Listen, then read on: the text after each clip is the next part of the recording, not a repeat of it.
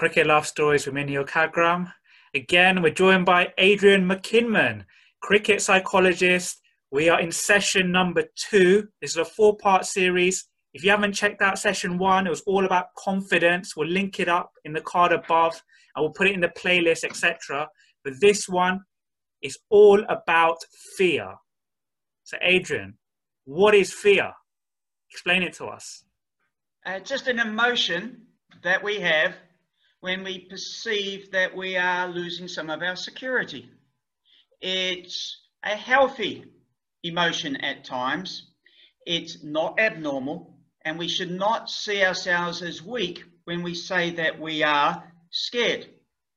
It's a situation where we learn fear.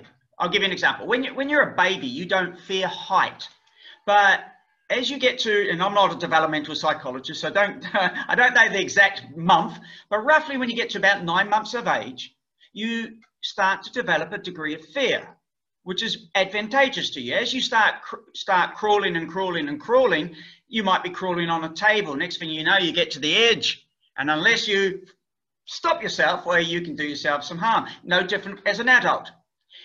If a tsunami is coming your way, or if a drunk driver is coming your way, you actually want to have a degree of fear for a short period of time so that it causes you to act, go to higher ground in the case of the tsunami, or move out the way in the case of the drunk driver. So we sometimes view people who are scared as weak, but the reality is no, it's actually a good thing, and probably the only time that anybody has absolutely zero fear ever, they never are scared, is when they've actually got a biological problem with part of their brain. So is it exaggerated more in, say, certain situations? Would that be fair to say? And if we bring it back to cricket, say a batsman's just waiting to go out to bat, is that moment, that kind of specific exaggerated moment just before they're about to walk out, or as they're waiting for if they're the next man in? Would that be fair to say? Well, if we are non-cricketer, there's a good chance that if I ask you what causes you to be scared, you'll say things like doing speeches, seen a snake, seen a horror movie, becoming unemployed. And if you ask cricketers, exactly as you say, just as they're about to go out, and for the first 20 odd balls when batting, and for the first few balls when they're bowling, they tend to have increased heart rate, etc., etc. Doesn't need to be that way, but that is the way that we tend to be. We tend to develop a fear of things like snakes, where we don't tend to fear things like a pretty flower. So when you talk about fear and stress, are they one and the same thing or not? Now we're talking. Yeah. And what I'm about to say is going to surprise some of your listeners. There's no such thing as stress.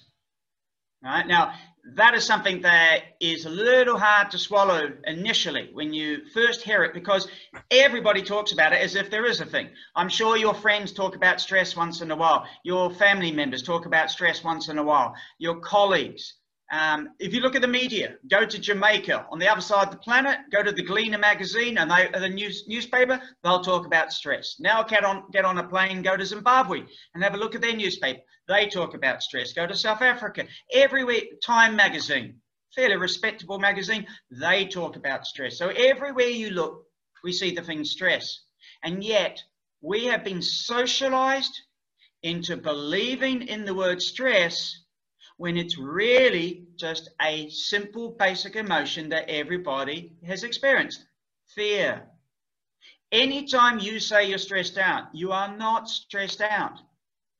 You are simply scared. So let me give you an example, right? At the moment, some of your audience are thinking, this idiot doesn't know what he's talking about. So let me give you an example.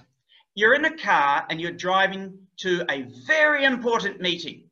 So it might be, let's take something extreme. You're off to see the president or prime minister of your country. So you've decided to get to the meeting 3 hours ahead of time, so there is no way you're not going to make it on time. You're driving along and everything's fine and you're nice and relaxed and you're really looking forward to going to see the president or the prime minister. But then the traffic becomes a problem. There's an accident up front and you can't do a U-turn, you can't get out, and you're looking at your watch. And you're looking at your watch. And you're looking at your watch and you're looking at your watch and your heart rate goes up, your breathing goes up. And what's happening? You are not stressed. You are scared.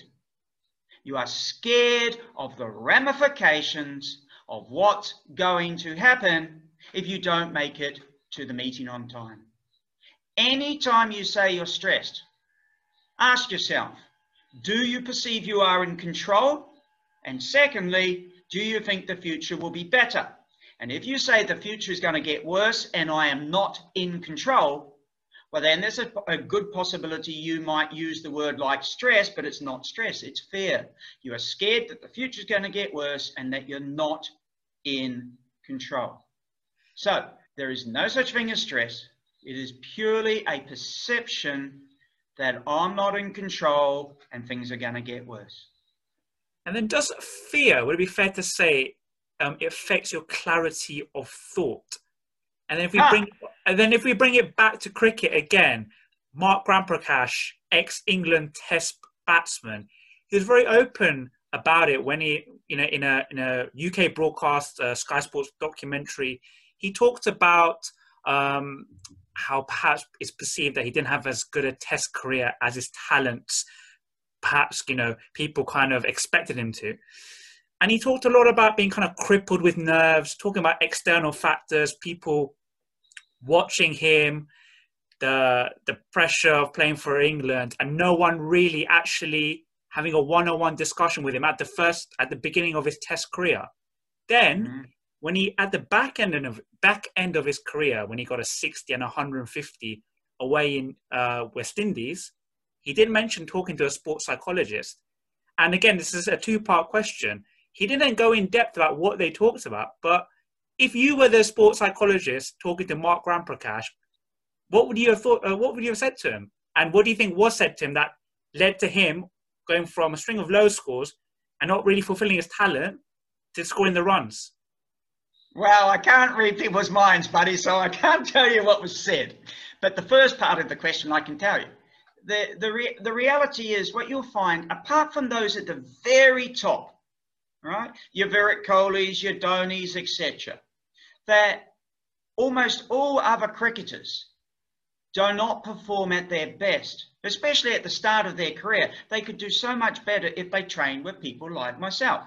And if you ask, I think we actually talked about this last time, the vast majority of people will say that once you've got to a certain level and you've played a certain number of international matches, all the training in the nets and gym isn't going to change anything. It's what's going on in your head on the day and last few days private. Now, you mentioned clarity of thought, and as soon as you said that, the first thing that came to my mind is Virat Kohli. He has talked about having a clarity of thought. And so one of the things that you want to do is not be scared. You want to remove all fear. So you want to learn a whole lot of techniques to make your mental thinking more effectively so that you can have huge confidence and this clarity of thought. So I don't know what that particular sports psychologist did with that particular cricketer. But what I can tell you is one of the most effective things I would do is if I was working with him or anybody for that matter in cricket, is you want to be focusing on clarity of thought, relaxation / calmness, positively / confidence, mental toughness, hardiness, those sorts of things, and ignore fear. Don't even think about it, and just try and get yourself into a state where you go out to perform and you're not even thinking too much about what you have to do. You just go out there and make it happen. And then can fear be controlled? And then again, if we take another specific cricket example, look at the Ashes series, the most recent Ashes series that took place. And Jofra Archer's coming in, bowling 95 miles an hour and hits Steve Smith on the neck. And he's out of the test match with concussion. And he's out of the following test. And the follow-up questions he was getting in the press was, are you going to be fearful of Jofra? And Steve Smith's response was, oh, he's never got me out. Now, whether that was just for him to say in the press, or what was he thinking in his head? Can you kind of, that's one example, but can fear be controlled? What do you think, if you were speaking to Stephen Smith and facing Jofra Archer, that first ball after being hit, well, what would you say to him? Well, if fear cannot be controlled, I don't have a job. There's no point having a sports psychologist. So the answer to your question is a simple yes, absolutely, without a question of a doubt. And one of the things you'll actually find is I'll give you an example. I won't say which team, but the captain of one of the top 10 teams on the planet, all right? He said to me that of all the things I taught him, the most useful thing I ever taught him was how there is no such thing as stress. It is purely fear. Now, the interesting thing about him was that he was really doing well in life. He was relatively young, his personal life was going really well, and his cricket life was going really well. So he was in a relaxed, clear frame of mind to hear what I'm saying. And then when he thought about it for a while, he said, yeah, that makes sense. He could understand what was going on. Every time he says that he's stressed, it's really just being fearful of the future and the ramifications. So yes, you most certainly can control your fear. And then, are there different strains of fear? So, for example, is there given like different circumstances, is there fear of getting out versus different fear of letting your family and friends down, or is it all one? Fear is fear. Your brain can't tell the difference between if you're scared of letting your family down versus you're scared of letting fans down, let alone fear of getting out. What your brain does is stimuli come its way, and the brain determines, is there a threat or not? If the brain says, nah, there's no threat, there's no problem, nothing happens. But if your brain determines there is a threat, you now kick in the fear response. And it doesn't matter if you were worried about letting fans down, letting your family down, getting out, etc. It's the same thing. You kick in the fear response, your heart rate goes up, your breathing goes up, and a whole lot of other things go up, including secreting cortisol, etc., etc., etc. So no, it doesn't really matter what was the situation. I guess that's something that we should really just emphasize, is situations don't make you scared. Situations don't make you stressed, as people would say. It's your perception of the situation. If you do not perceive the situation as stressful, you will not call it stressful. But if you perceive it as stressful, you will, even though there's no such thing as stress. It's purely fear. So said another way, if you're in an environment and maybe you're going to jump out of a plane and with a parachute on, if you perceive that as scary, well, then you're scared. But if you do not perceive that exact same thing, it's not scary. Give you another non-cricket one, and then I'll give you a cricket one about a guy called Ewan Chatfield. If I forget, just remind me about Ewan. Ice cream. Do you like strawberry ice cream? I do indeed, yes. Okay, cool. You like it, I don't. So if we are both asked to eat some strawberry ice cream and we're both given some strawberry ice cream, you will perceive it as a pleasant, enjoyable experience, where I would potentially now perceive it the same thing as a negative experience. So now let's take Ewan Chatfield. I had the pleasure of actually learning cricket from Ewan when I was, 4 or 5 years of age. I was tiny. And Ewan is probably the worst international cricketer in terms of a batsman that there has ever been. Ewan was absolutely petrified. He was a fast bowler. A medium fast bowler, I guess. Played for New Zealand for many years. But when it went to batting, he was petrified. And sadly, one time he actually got hit in the head by Dennis Lever. And he was actually, his heart stopped. And what happened was it was on the very last day of a 5-day test match. And they didn't want to do, this is a long time ago. This is about the 70s, I guess. And they didn't want to do CPR in front of the crowd, not that there was many people. And there was no doctor there because they only had 1 wicket left and they knew Ewan wasn't going to last long. So the physiotherapist for England actually went out to the field to help him. They brought him off and then they tried to resuscitate him, and thankfully they brought him back to life. But after that, it took him a good 6 months or so before he really got back into playing again. And in those days, there were no such thing as cricket psychologists. And so, he struggled to be able to bat. And one of the things that was really interesting is before he started playing cricket again, he actually played a football match. and it had been raining, and the football was so heavy that when the ball would come through the air, he didn't want to hit it because he was worried because it was so heavy, etc. But, you know, obviously he had thoughts of worrying about hitting the ball when he had been hit by a cricket ball 6 months earlier. So there are things you can do. There are many things that you can do if something like that has happened, working with somebody like me to learn to be able to overcome your negative thoughts and move on and get on with life. It's no different with my Kung Fu background. Not every single time at training are you going to be ideal. Sometimes you get hit in the face. You need to slow down, process, okay, try not to do that next time, and be positive and just get back on. Same thing in cricket. And then, can you use fear to your advantage? You hear players talk about, not only in cricket, just various sports, they say they lack a bit of butterflies in their belly before they go out. A few players say that. And if we bring it back to cricket, say a high ball goes in the air and they're standing under it, is there something that fear of dropping it might focus the mind, or is that just a perception which is wrong? The reality is you don't want to be focusing on fear. The last thing you want to be doing is focusing on fear. And so, no, you don't want to be increasing your fear.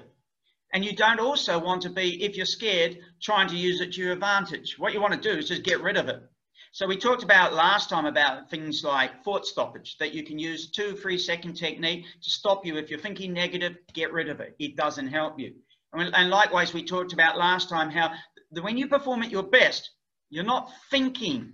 If you are, it's all positive, and what you really do is you just tend to get into a flow experience. You're not thinking about time, you're not thinking about yourself, just things happen and happen effortlessly. And so it's all about creating routines that we talked about last time. The more that you can just go in there without even thinking and you just make it happen, you're so confident. So you really don't want to be thinking in any negative way whatsoever. And if it does, you've got to try and get rid of that as quick as possible and then move on. Well, Adrian, brilliant, fantastic discussion on this subject.